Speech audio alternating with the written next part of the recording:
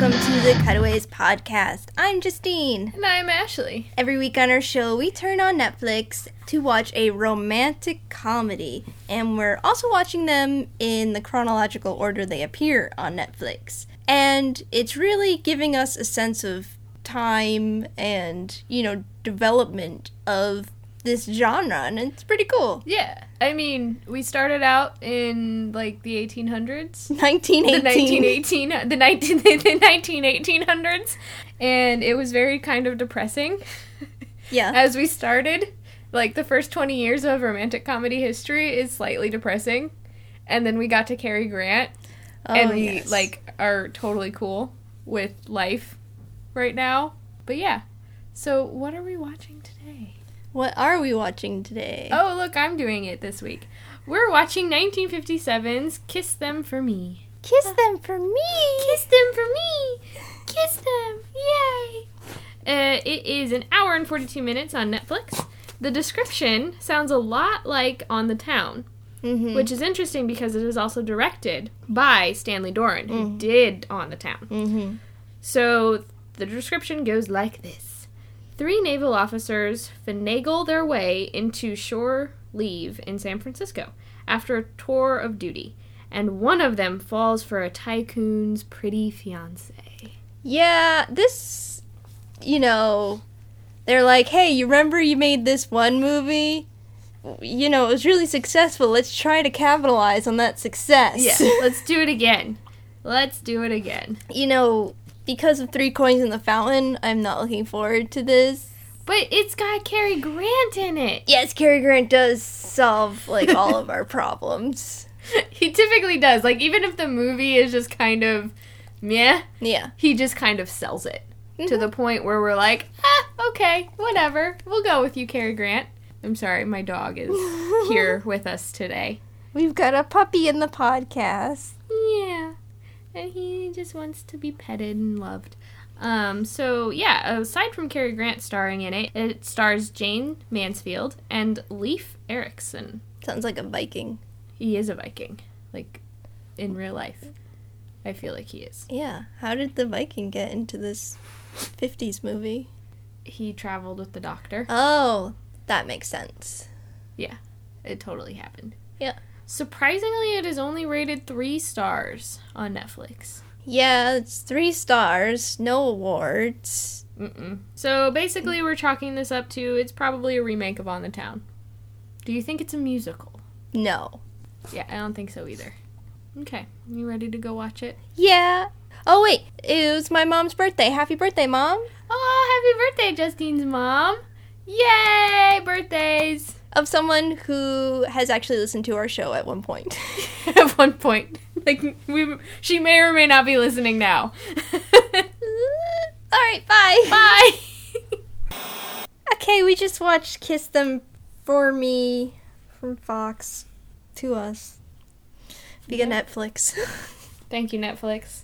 But really, you need to get a better transfer because I'm really tired of this pan and scan on a CinemaScope. Yeah. Because CinemaScope is so, it's nice, you don't see it that way, the way that it was used in the beginning, like you do, it's different, it's used differently today. So I want to see that nice, open, prettiness. You write to Fox, you tell them. I know someone at Fox. Oh, there you go. Okay, that's what I'm going to do. Be like, can we have a better transfer of this Cary Grant movie that we didn't like? Yeah. I like Cary Grant. We always like Cary Grant. Yeah, if this didn't have Cary Grant, I feel I would have been angry. I would have been asleep. Yeah, this is 100% a movie with no plot. No plot and no nothing. There was no substance. No. I do like, there were some touches, to have it speak about PTSD, that sort of thing. That was really cool to see. Well, especially for a movie from, the time period where you still kind of see this, they're still seeing this push for, the glorification of the war and how, it didn't, how they were true heroes and they're still strong and all that stuff. But we know from history that isn't the case, that these people did not come back in the same mindset that they left. Yeah. I mean, with Vietnam right around the corner, I feel like Vietnam was happening, but America wasn't involved yet. The Vietnam War. Yeah, I feel like it wasn't in anyone's... It might have been in the government's mind, and they were kind of monitoring the situation, but not in the people, like... Yeah, this is still happy-go-lucky late 50s. Yeah, for sure. The touches of, like, anti-war profiteering were interesting. Yeah. I wish that they had kind of made it a little bit more clear-cut. Yeah, if there had been a plot attached to these themes, that would have made a good movie. Yeah, and it would have been an interesting movie based on where they were, trying to go. Yeah. With it. I think it would have been very interesting, especially because you saw the bond between these three guys.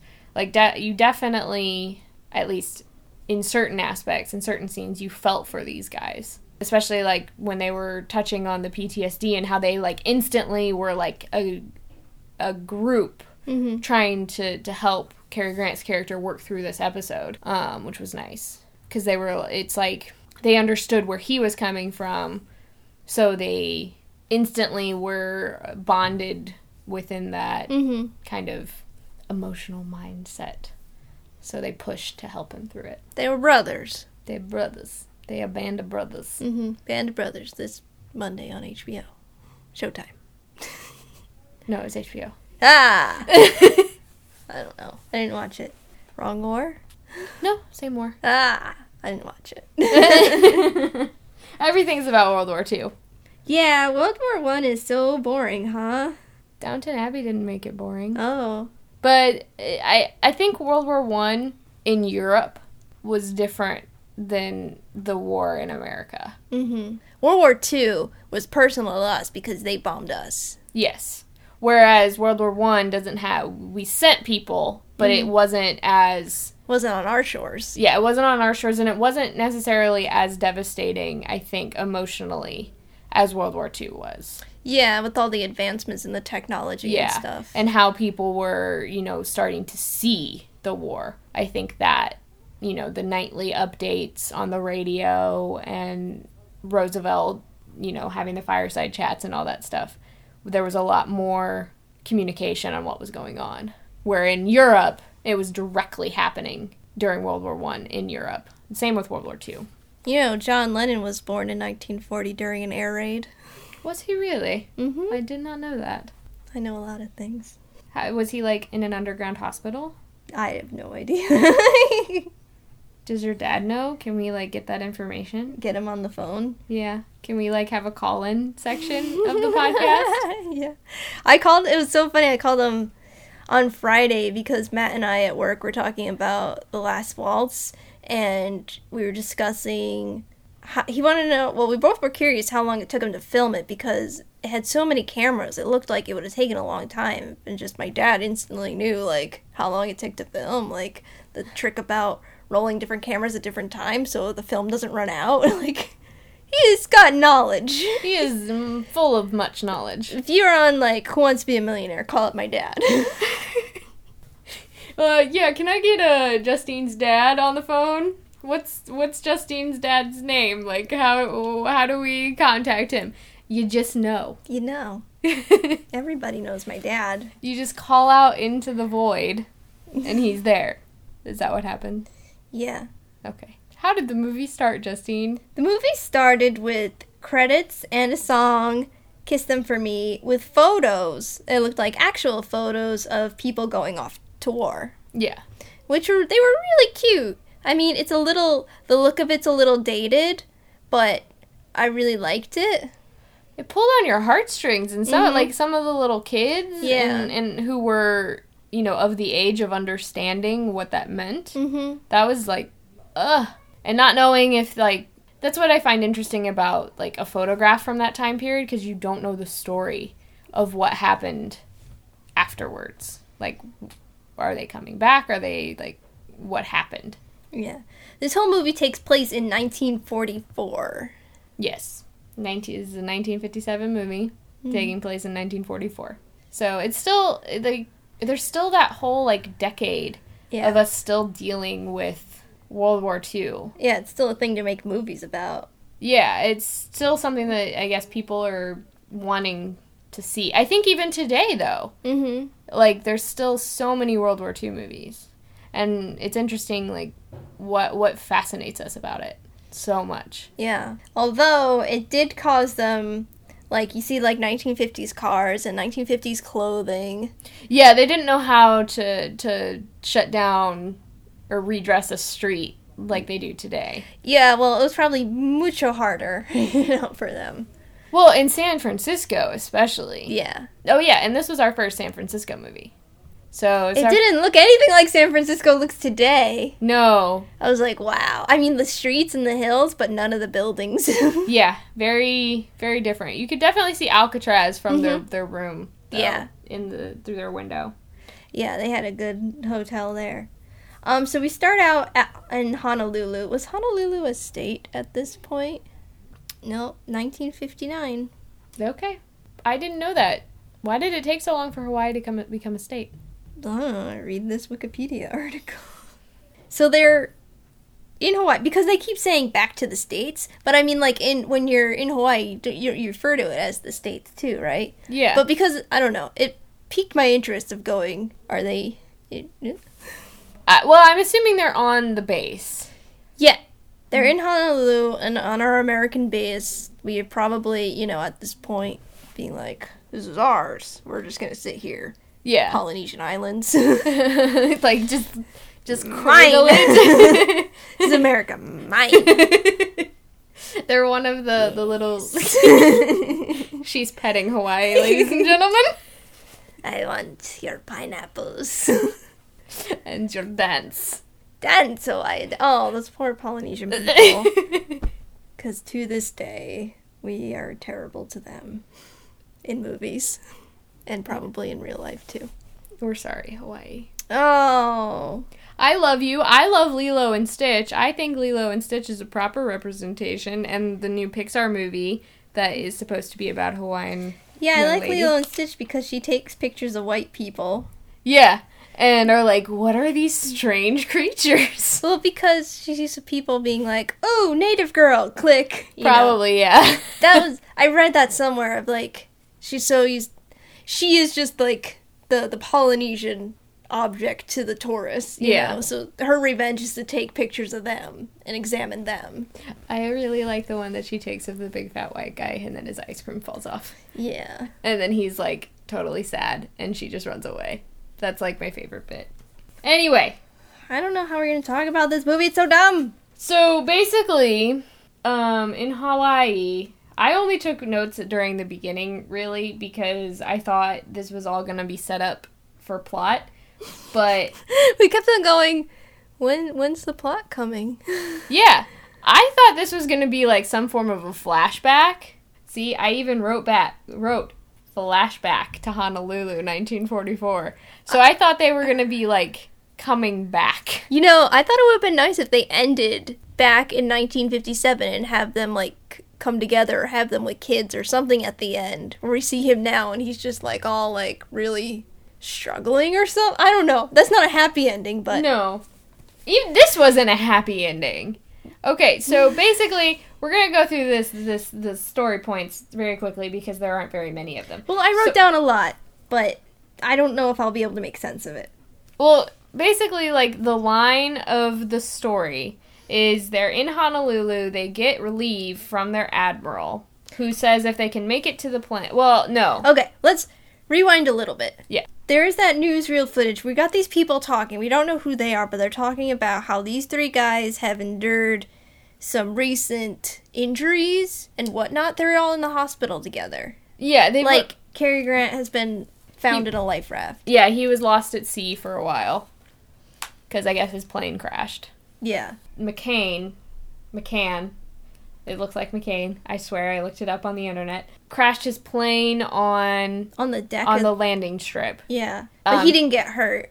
No, but he was trying to. Yeah. And then Mississippi is I don't remember. He was like at the very beginning, and I was still trying to figure out like where we were and what we were doing. Yeah, I just remember he was hungover. Yeah, he was hungover at the hospital. But he actually got hurt a lot, they said. Yeah. Well, I think he was the one who was like, his plane went down and he still somehow survived. I thought that was the other guy. No, this was like at the very beginning where they showed the plane. Yeah, but I thought that was McCann. No, McCann was definitely the one who was on the landing strip. Oh, there was another plane? Yeah. Okay. They were because they're definitely talking about. The mid-air crash where he jettisoned out. Yeah. Okay. Yeah. That was Mississippi. And so they're all kind of suffering from. They were calling it malaria, but it was obviously PTSD. They got the shakes. Yeah, they got the shakes and the nightmares. So Carrie meets these guys in the hospital, and he's like, I just got us 4 days leave in San Francisco, let's go! Yeah. If they could make it to the plane. Chuck the pilot, they're driving along the airstrip, and they're like, Chuck! Please stop! And they get in, and then we learn how to use a ladder.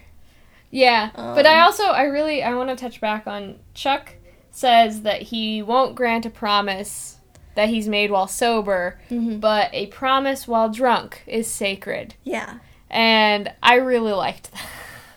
Also, I want to point out that McCann is running for mayor of Massachusetts. Congressman of Massachusetts. Yeah, in Hartford. Hartford's in Connecticut.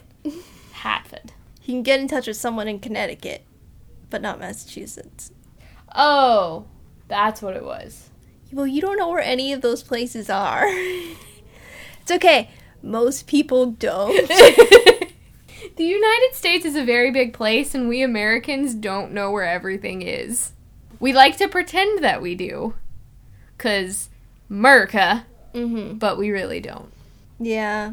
It's okay. Us in New England are like, anything past New York doesn't count. Doesn't matter. You have a very tiny, view on life, then. Well, in that stance, it's like, all we need is where we are, and we only like what's around. And if New England could secede from the rest of the country, it would. Oh, so it's like our Quebec. Bye! Yeah. Okay, so New England is to Canada, or is to the United States as Quebec is to Canada. Yeah. Okay. It's like, I don't know about these guys. We're good. We're just... I mean, we got good everything. Just don't touch us. Yeah. Don't touch us. We are an island of ourselves. Okay. We got New York kind of separating us from the rest of the country. Well, at least your whole family has a state. Yes. I'm not going to not touch back on that, because that's one of my favorite moments of our podcast, okay? Where we determined that your entire family is from Rhode Island. Or is Rhode Island. Is Rhode Island. Every movie we watch now that has New England in it. There's Justine's family. There's my ancestors. It's not true, my ancestors at this point. No, not at this point. But mostly related to people in Canada. Oh, Canada. I know the whole anthem. Somebody sang it on our show. They were Canadian. And I was like, oh, Canada. In the back room. The motherland was calling home. Yes. So they arrive in San Francisco, and they go into this hotel, and they got this lieutenant guy setting things up for all of them. He wants the room to be free. I don't know. This guy, if these three guys were a band, this guy would be their manager. Yeah, I didn't understand this at all. It was just a random character that we met briefly on the plane. Mm-hmm. Because it was Lieutenant Wallace. And I don't understand why he was, taking... was he one of the guys in the room with the newsreel? Probably. I'm gonna go with probably. Okay. Because, that would make sense. If he was the one in the newsreel and then he, connects it to, try He's and help let's pick these three guys. We're gonna go there, and then they're gonna hook up with this tycoon, and then we're gonna make money. Yeah. But that plan was never really established or talked about or anything. It was just bye! Let loose. Let the wolves out with the pen. Yeah. So then these women start showing up. We got one who was not as attractive, who was in the war herself, that the guys ignored. Boo. And then we got this buxom blonde show up. And they immediately attend to her, of course. Her name is Alice. Yes. I didn't know how to pronounce nor write down her last name. Yeah, it's like Cratchly? Cratchety? Something. It began with Cratch, and then it kind of fell off into syllables after there. Yeah, that was I was like, name. That's a name. So, yeah, then she shows up, and this is our Jane Mansfield character, who... Jane Mansfield, if you didn't know very much about her, is actually a studio alternative to Marilyn Monroe. Not very good alternative. No, you could clearly tell that she was wearing a wig. Mm-hmm. A blonde-haired wig, and she was trying way too hard to be Marilyn. Yeah. Yes. And... You can't be... Marilyn is, like, innocent in her, like, breathy seductiveness. Yeah, that was just her. It's like, just natural. Yeah. To try and be Marilyn, and I saw a lot of Marilyns yesterday. I was just in Hollywood. I saw like 6. That's a lot of Marilyns. And I heard some of them talking, and I'm like, not even close. Do they at least, like, have her legs? They all do the white dress. That's all they Oh. do. They all do the same clothes, and then, like, a short bobby blonde wig. That's upsetting. Yeah, they cannot... And they're very thin, too. They're too thin. Yeah, Marilyn was not that thin. Mm-mm. Like, for the time period, she was... Compared to the women today, she was definitely would not be considered thin. She was hippie. Mm-hmm. And she had gams. Mm-hmm. She had nice gams. So, Marilyn's on Hollywood, no bueno. But I'd say, like, this Alice would be a better Marilyn than they are. Yeah, she was close. She's definitely trying too hard. I would have liked... She wasn't innocent. I think that's where, like, she wasn't able to bring the innocent quality of Marilyn. Like, Marilyn was able to, like, be this very doe-eyed seductress, but in a very innocent and believable way. And I think when we watch Monkey Business, when you compare how her and Cary Grant went back and forth with one another to how Cary Grant and Jane Mansfield go back and forth to one another, I feel like Cary Grant had more control of the scenes with Jane Mansfield, and Marilyn stole the scenes from him in Monkey Business. Oh, she's still alive. 62. Marilyn? Mm-hmm. Marilyn's not alive. No, 62. Oh, at this time period. Yeah. Oh, thought you were talking about, like, right now. Like, no, she's not. Well, I know she died around this time. Still got a couple more years. Yeah. Well, her depression. Yeah. Steadily got worse. So the women are showing up because Carrie has set up this little scam, setting out sort of like business cards that say that they've got nylons available. Now, if you know anything about the war, you know what a hot commodity nylons were. Yes. They were all like, cut a bitch for some nylons. Yeah. Yeah. Well, and they would take the black, like, marker pencil and go up their leg to just fake it because they couldn't get it. Yeah. I remember that in history class, and I'm like, why? Like, that's insane to me, like, today. Well, because you weren't dressed if you weren't wearing nylons. Is it because they didn't shave their legs? Probably. Yeah. But that's probably around the corner, too. Well, we're getting to the 60s. Yeah. This is where they start burning the nylons and the bras and the things. And women get all hairy. Yeah. But then that stops, too. Sad. Come back, 60s. Actually, don't. I don't want to be, I don't want the drugs. I think there's probably worse drugs now than there were in the 60s. Oh, yeah. More rampant drug use. Bath salts. Can we talk about bath salts? I feel like we have talked about bath salts on this podcast before. Yes, we have. Yeah, we talked about the guy who, ate the guy's face off. No. In Adam and Evelyn. Oh, because she uses the bath salts. That's right. Ate the guy's face off. What are you talking about? So in Florida, okay. So, pausing the podcast right now. In Florida, 3 years ago, there was this dude who got totally, fucked up on bath salts and ran around Florida, Miami, naked. Got this dude under a under, like, a highway overhang. Overpass. That's the word.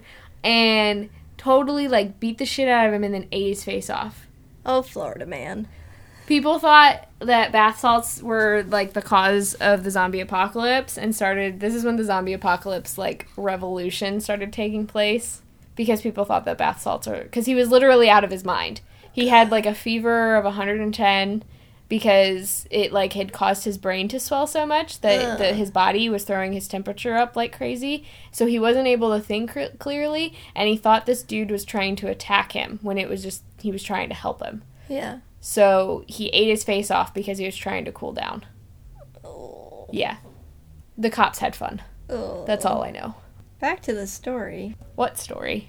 So a huge host of people show up. A huge party in this hotel. And they lock the manager in the closet. And then Gwyneth shows up. And... Oh, did we already meet Turnbill? No. Not yet. He's on a phone call with people. Gwyneth shows up, and her and Carrie share a lovely taste of music. They like trumpet players and music like that. They can identify. They like music. It's a good thing to like music with somebody, right?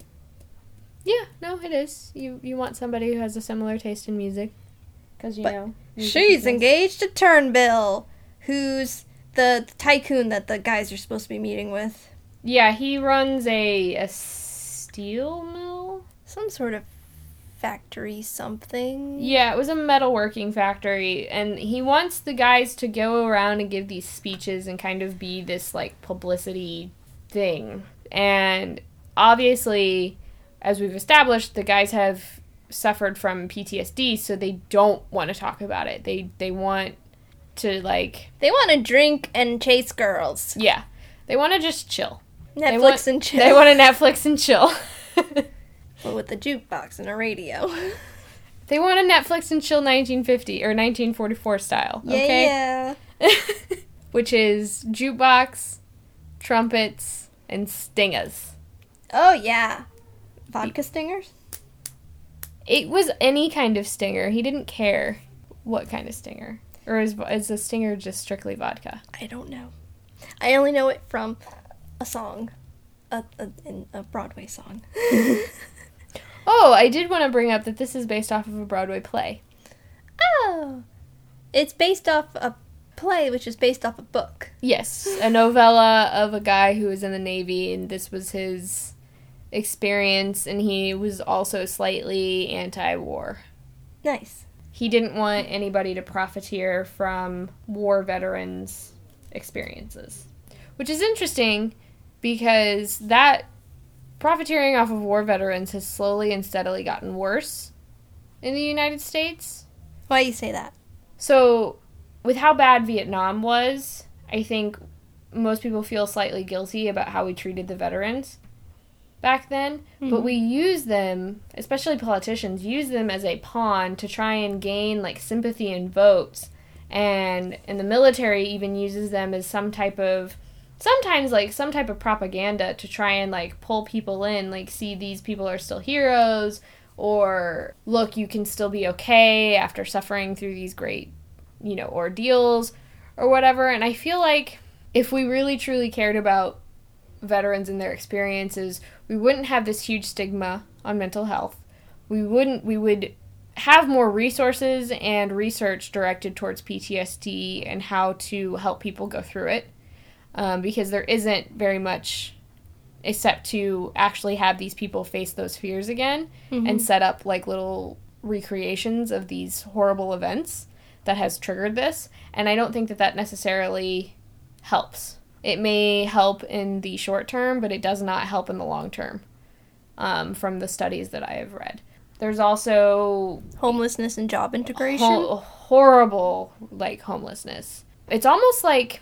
people who come back from war and have to go through these job interviews, it's almost like the job interviews want to know more about their experience than they want to, like, help them.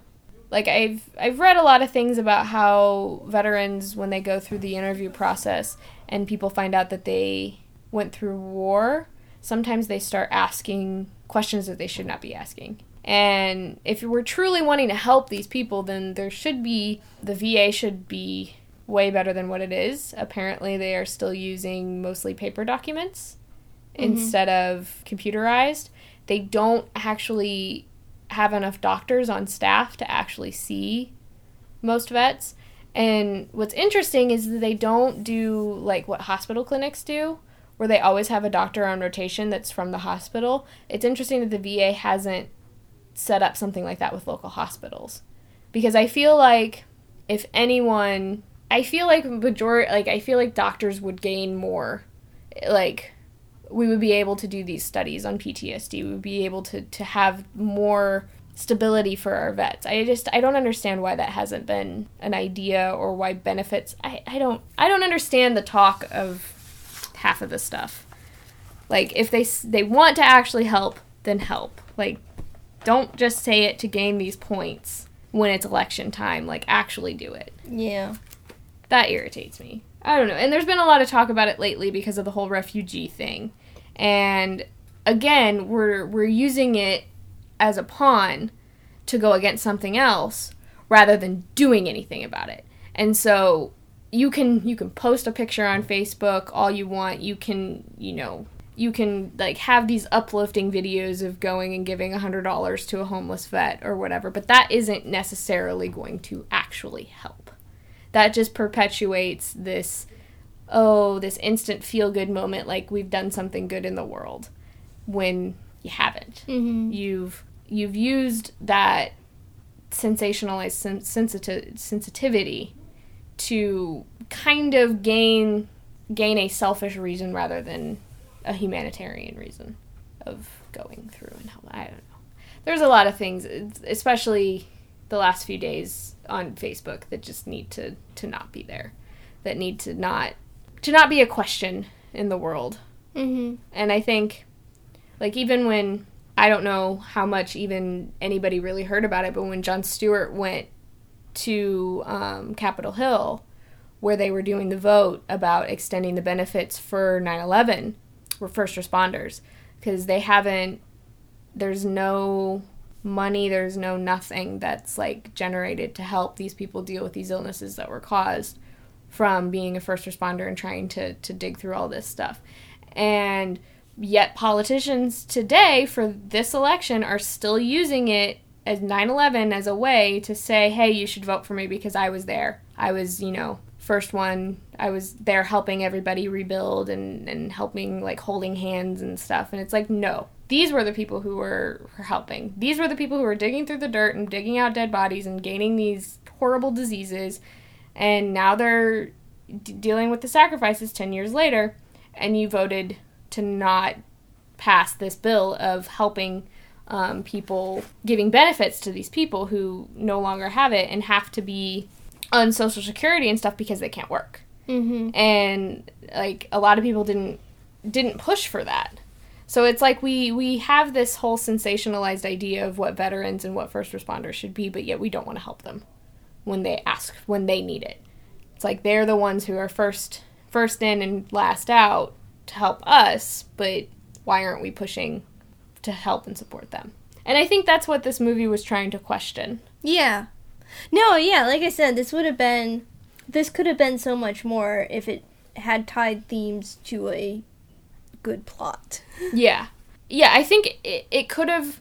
I feel like this has been a movie that has been made, like, in a different way with a different cast and a different director and a completely different story that didn't have anything to do with romance. I feel like there have been movies about the true effects of war and what actually, like, comes out of it.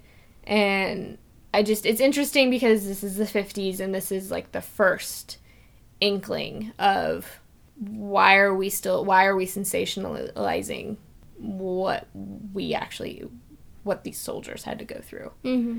So that's what I was just trying to figure out. I was trying to figure out where they were going to go with it, because, I mean, eventually they did get to the point where I figured it was going to go. I figured they were going to go back, because that's the interesting thing about PTSD and the results of war is that if you're able-bodied and you're just a little still, you're in that mindset of that's the only world that you can exist in because you can't get out. You can't escape from that PTSD. So the PTSD keeps you in that world, and it like holds you there because it has those flashback moments where you're taken back to that situation in that location, which is why I don't think the whole recreation thing really helps, because you're just doing what the PTSD already does. So now I'm not a doctor, but that's my whole thing.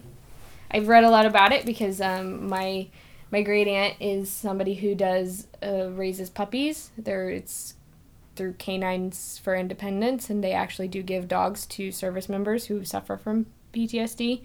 So I think like that is a better course of treatment than trying to put somebody back in that situation. Yeah. I think it's more about trying to bring them back to this world and connecting them emotionally here instead of emotionally there. So, and that's where I think the movie kind of touched on it, because in the end, they do go back. Yeah. And that's something that constantly happens with people, with veterans who have PTSD, because that ends up being the only thing that they know. And I think that probably happened a lot, and especially in World War II, with how many people eventually lost friends that they knew and, felt guilty and needed to go. And Vietnam is probably the biggest one with PTSD, because it was far more terrifying than I think most of it, because it was a completely different...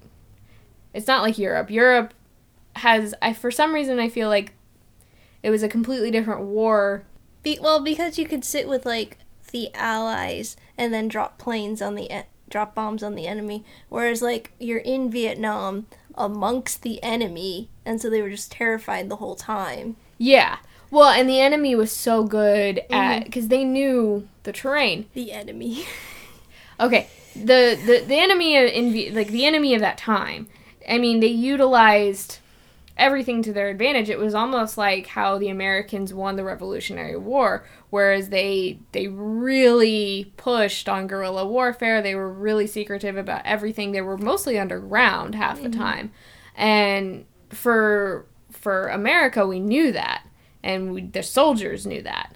And that was not a good thing for them to be surrounded by, because you never knew. And the jungle is a completely different area, because we don't have anything like that in America. So you could come from Texas or Maine or Washington or anything like that, and you would not understand, even if you had like a really good hunting background because you were in the woods in Washington or anything like that. It wouldn't help you there. Whereas in Europe, it's very similar. There's this very similar terrain. There's a very like similar understanding of how the war was going to work. And so the terror is different. And so, yeah, you see more PTSD coming from the Vietnam era, especially with all the drugs. Like, LSD probably did not help that whole situation. But anyway, we're on a tangent because... So we got a movie. We have a movie that had a really awesome basic theme. Like, I think the basic theme was there. And I don't know... Because there's not a lot of research that we could do on the internet, most of the time the script was set, and our director had no control over the script and no control over the casting. It was, here you go, here's your cast, here's your script, here's your movie, go. And so I don't know if that might have been something that he kind of peppered in a little bit more, because I know the play has it, and I know the play touches on it, I think, more than the movie did. But, like I said, there's not a lot of research. Anyway, I'm on a tangent. We were just with, Turnbull showing up to the party. Yes. He wants, Cary Grant, whose name is Crewson, to speak at his factories and whatnot. And Crewson's just like, I just want to drink and chase girls. Yeah. He's Cary Grant, and he's awesome. I don't know, they have a disagreement. Cary clears out the party, and then he comes down with malaria. Yes. This is the touch on PTSD, where he's having shakes, and he couldn't like control his anger. He was very angry when he went into the little episodes like these, which is true. They've been, at this time, ordered to the hospital. Somebody comes with an order and being like, well, this is not really your leave because you didn't get official paperwork before you just kind of ran off, but now you're ordered for the next 2 days to go to the Alameda Hospital, and then you could go back. And they're like, but we want to party! Yeah, that's like the main theme. But then Gwen is awesome, and she calls Turnbull, and she was like, oh, sorry that Curson was angry. He's really regretful now. And, he said that they'll talk. You just have to get them out of this hospital thing. Just call up the guy, and it'll be all taken care of. And Mrs. Sip had a good line of, I've had enough of hospitals, and I've had enough of this crummy war. Yeah. And I think McCann, kind of did a parallel of that, sentiment. He's like, I know, dude, I've had enough, too. I'm ready to be I want to be a congressman. I want to do this and that and the other thing, but... Yeah. Cruison's been in it for 3 years. Mississippi was 2. And the other guy was 20 months. Yeah, and that's a long time. Yeah. So they all get in a taxi except for Carrie and Gwen. So they hop in a streetcar, and he just wants to smooch on her. And she's like, I'm engaged. I don't want to kiss you. I do want to kiss you, but no. Yeah, and they're on their way to the workers. See some trumpet. No. They're on their way to go see the workers at this point. He decides to skip out on it. Yeah. And they go to see the trumpet players. Yes. And they're dancing at this place, and he bumps into, some reporter guys, and, he gives them, some crappy, not crappy, but he gives them, book quotes. He gives them the same old spiel. Yeah. When people are tell us about the war. They have, a spiel, locked down. I was doing this, and then the ba-boom! Yeah. It's they don't want to talk about it. Well, and this is a time where, news started to spread way faster. So everybody was, really interested in understanding what the soldiers were going through and understanding what was going on in the war. But nobody was really kind of taking into the account that, this stuff was really horrible to talk about. Why would somebody want to relive that and talk to a newspaper about it? Mm-hmm.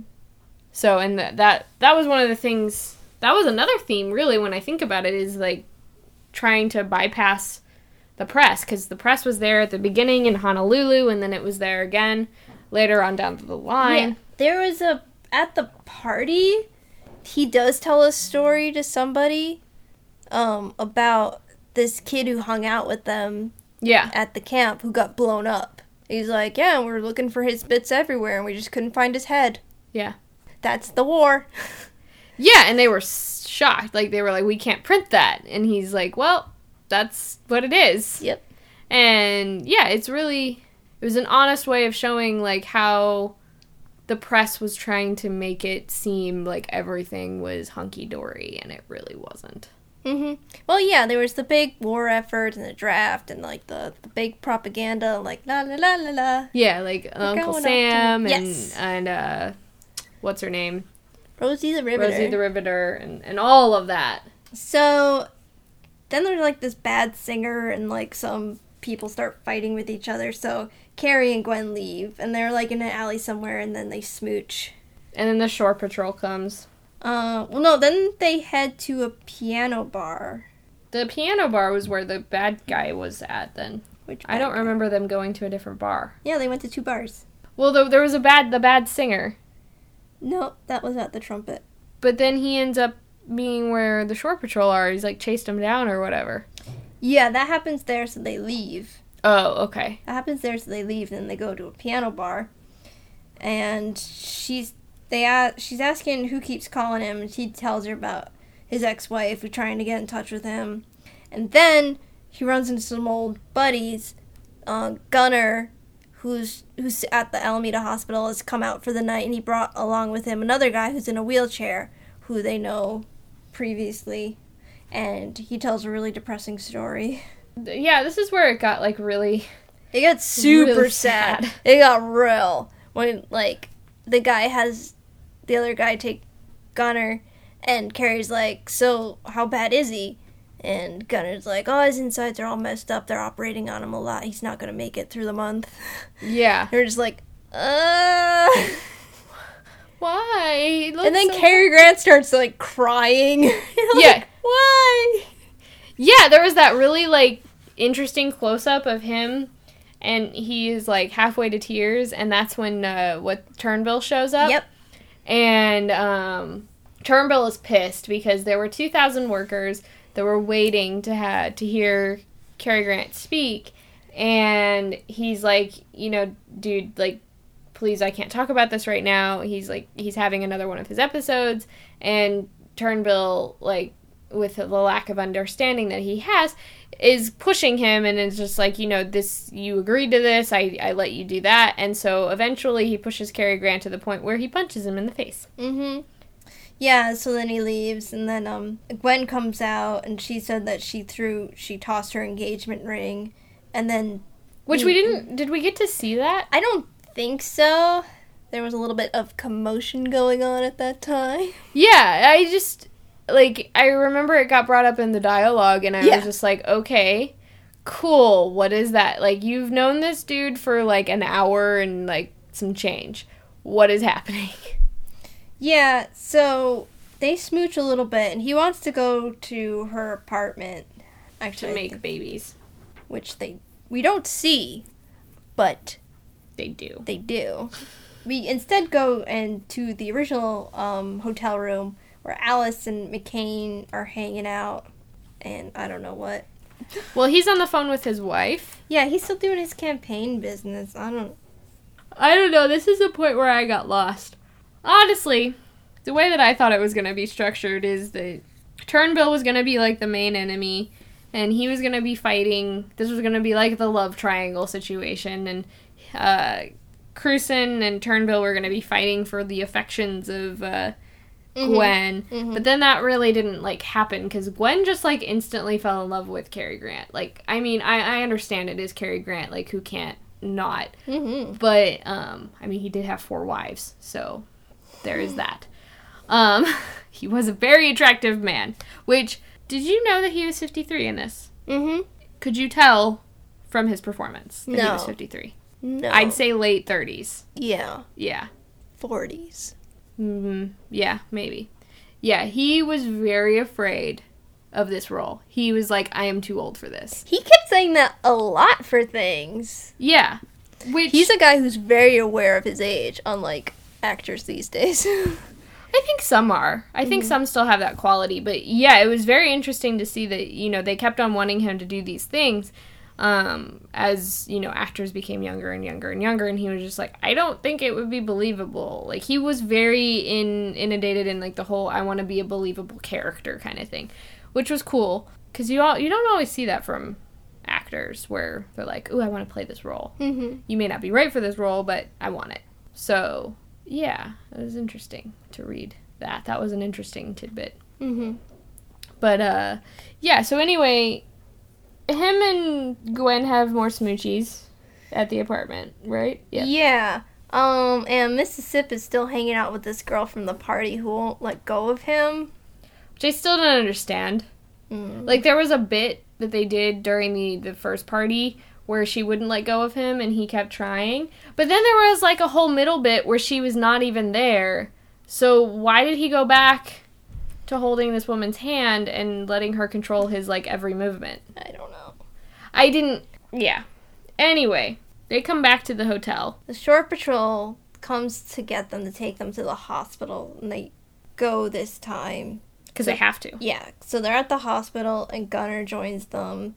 And then Mac gets telegram that he gets Congress. Yeah, he is now a congressman of Massachusetts. Which makes him a civilian. Yes, he is effectively now a civilian, while the other two are not. Like, No, they were very happy for him. Yeah. Well, that's what he gets to do to all the other suits. This is true. When they try to take him, at the hotel party, he really definitely did the whole... 2 middle finger dance. But it's one of my favorite dances. It's like one of those that you go into like a private mode room and are just like ha ha ha ha ha ha ha ha. I do it whenever the Blues play the Blackhawks and the Blues score. That's just amusing to me. Or whenever he who shall not be named gets dinged in the head. It's more like I can't touch this. Ooh, yeah, I like that. Can't touch this. Stop. Fuck you time. Yeah! I like it. From now on, that is now going to be the whole thing. At this point, Gwen is trying to get in touch with Carrie, and Carrie's trying to get in touch with Gwen, but because of how phones work back in the day, it's not possible. And because he's in the air base hospital, it's not a direct line, you know? Yeah, it's basically an encrypted line. What would be an encrypted line today? You can't go... It's more of just like the in-office phones where you have to dial 9 to go out. This is before any of that dial 9. Yeah. They're both trying to reach each other, and there's this interesting little vignette thing that's going on that didn't work very well with the pan and scan. Yeah. This is one of the moments where I was just like, this is a cool thing that they did with CinemaScope, and you're ruining it. Thanks, Fox. Yeah. Should fix it. Fix it right now. Oh, then Alice has something to do. Alice calls Gwen about the boys and tells them. So Alice pretty much says, here's what happens in this plot we don't see. Yeah. The boys, are gonna do talks for another tycoon, and they're at another party, so you should go see them, Gwen. They're fine. They're out. They're doing something. Yeah. They're gonna have leave permanently. Yeah. Yes. So then Gwen goes over there. There's more kisses because she meets him in the bedroom, and he's like, "Oh, I love you very much. I love you very much." And we have more Cary Grant bed humor. Yes. I was like, he's lying down, and he's being adorable. Yeah. So Cary Grant is out of combat. I thought the movie was gonna end here. Yeah. I was like, put down the pen and paper, kick back. It would have kept going. There were 15 more minutes. Yes! I was like, what is happening? Why did this not stop? Well, I mean, we paused it. We were like, okay, this is wrapping up really fast. And I paused it and I'm like, we still have 30 minutes left. And I was like, okay, so what is going to happen? That's what happens when there's no plot. It's just these people running around avoiding their responsibilities. Which is basically what most movies are today. Yes. But there's usually a mission to get something or go somewhere. Yes. They had no mission. It was just party, party, party. Possibly get the girl. When you've been on a boat for that long, I can see that. I can understand. So the ex-wife calls, and Gwen makes him take it, and she talks to her for a bit, and be like, yeah, she wants to see me for some reason. I don't know. Which is never addressed ever again. But then Gwen gets mad at him, and she wants to settle down. She wants to get married, and he's like, I'm no good in marriage. 'Cause the last one was horrible. Yeah, and she's like, well, you're a jerk, because I just got unengaged to this guy. And he's like, whoa, I didn't ask you to do that. Yeah, she's so in love with him, and he's, at that level where he's like, yeah, dude, I like you. But I'm not, like you yet. Yeah, so she throws her nylons at him as a throwback to the beginning. Yeah, this is gonna be how you're gonna get your girl. Yeah, go get another woman. Yeah. So she, kind of storms out, but she doesn't leave. She just storms out to the rest of the party. If you're at a party and your guy is just kind of a dick, there's still another party going on, so, why not get a little boozy and let him be a dick?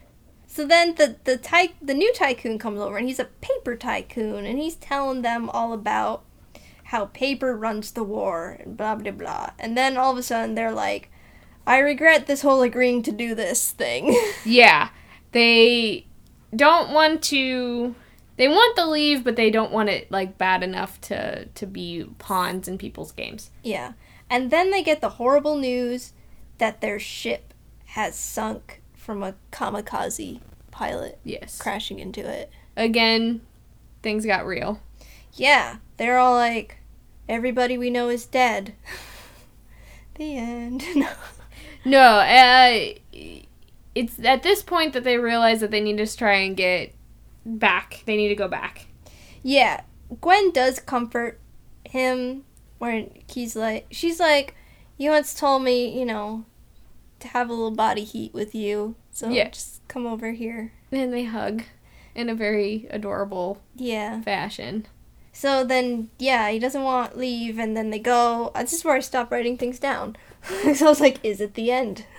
Yeah, and they have that little moment of, like, realization that they need to go back to the war because they need to avenge their fallen brethren's names.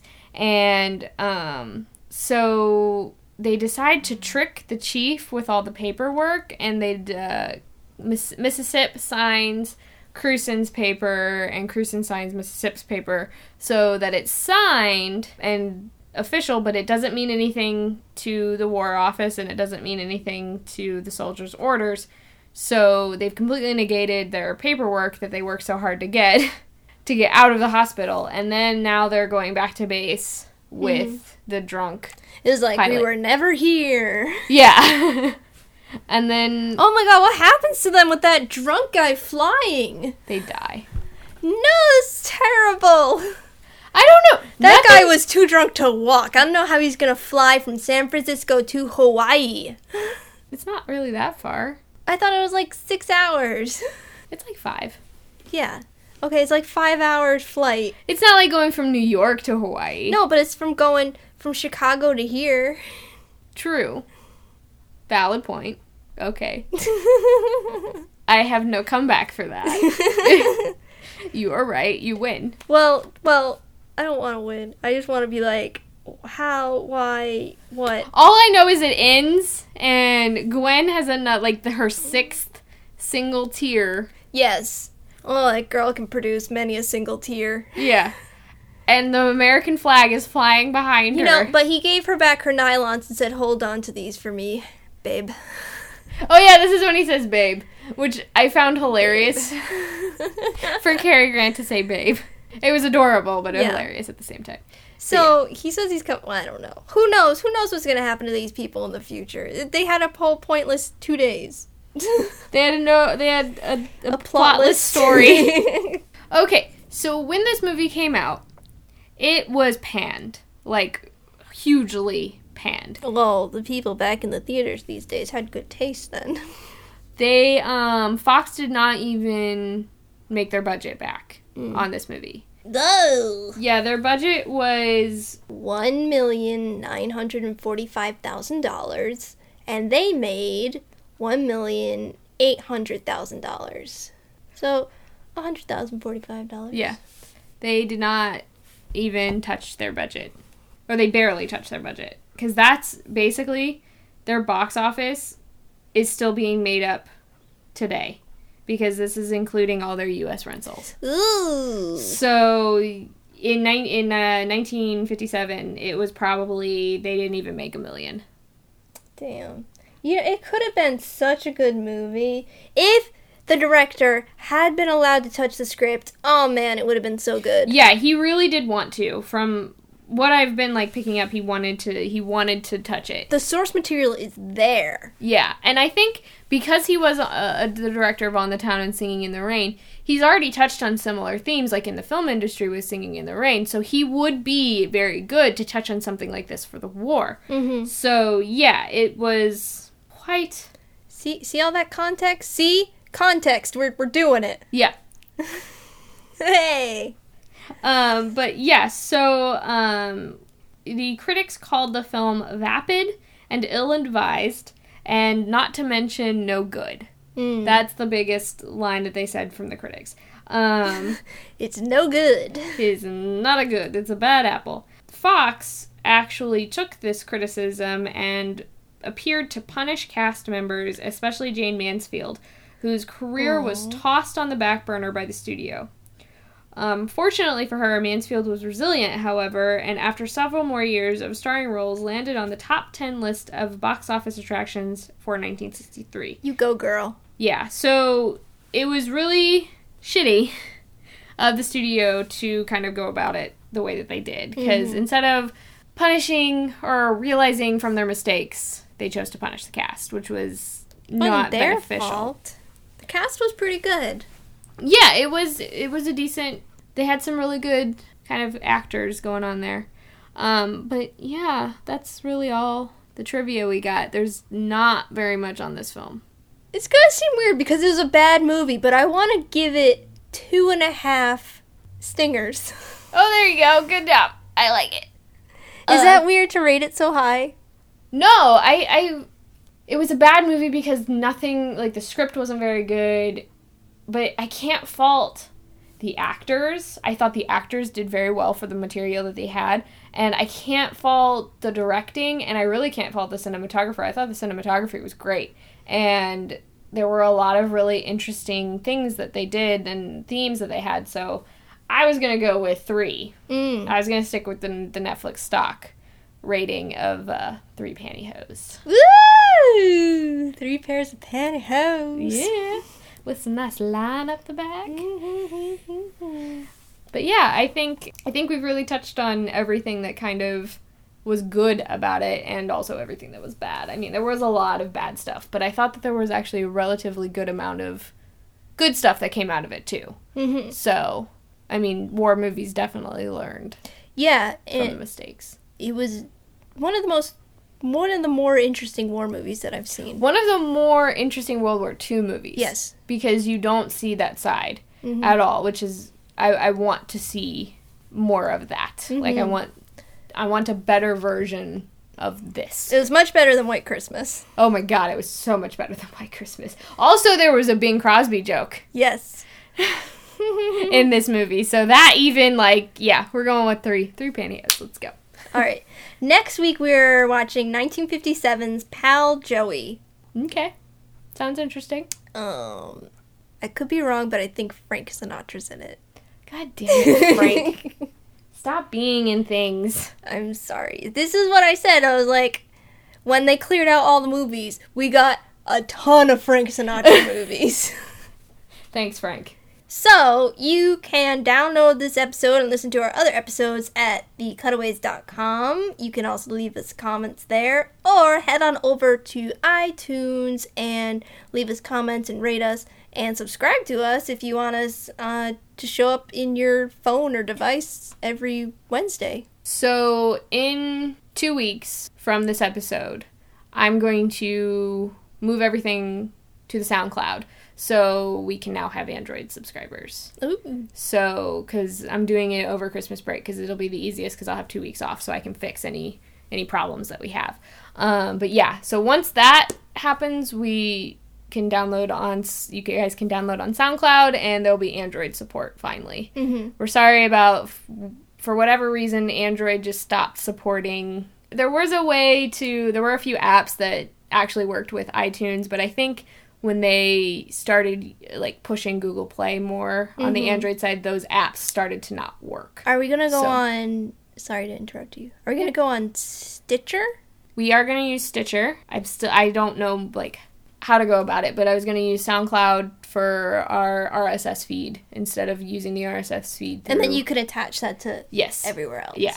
Okay, so that makes sense. That'll make it so that it's actually now embeddable. Instead of having to go directly to the site, we can actually now embed it on certain things. Nice. So, and I think with SoundCloud, we'll be able to actually get numbers for listens. Yes.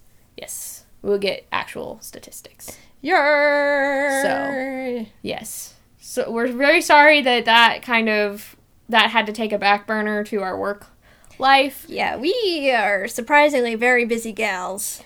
Yes, especially recently. We don't even know what date it is. Dedicated to doing this podcast every week. It's just how we know what day it is. Yes. We're like, oh my god, it's Sunday. It's podcast day. But yeah, so I do want to know that we heard you, Android listeners, and we wanted to help you out, and it just took forever to kind of... I'm not that technologically savvy with, like, websites and internet stuff, and I had to do a lot of research to kind of actually come to the conclusion on how to fix this issue. You're so sweet. I try really hard. You're the sweetest. So, yeah. So that will resolve that issue. Great. In the meantime, check us out on Facebook and Twitter. Talk to us on Twitter at Cutaways Podcast. We will be there. Yeah, we will. We promise. See you next week. This is the Cutaways Podcast signing off. Good night and good luck.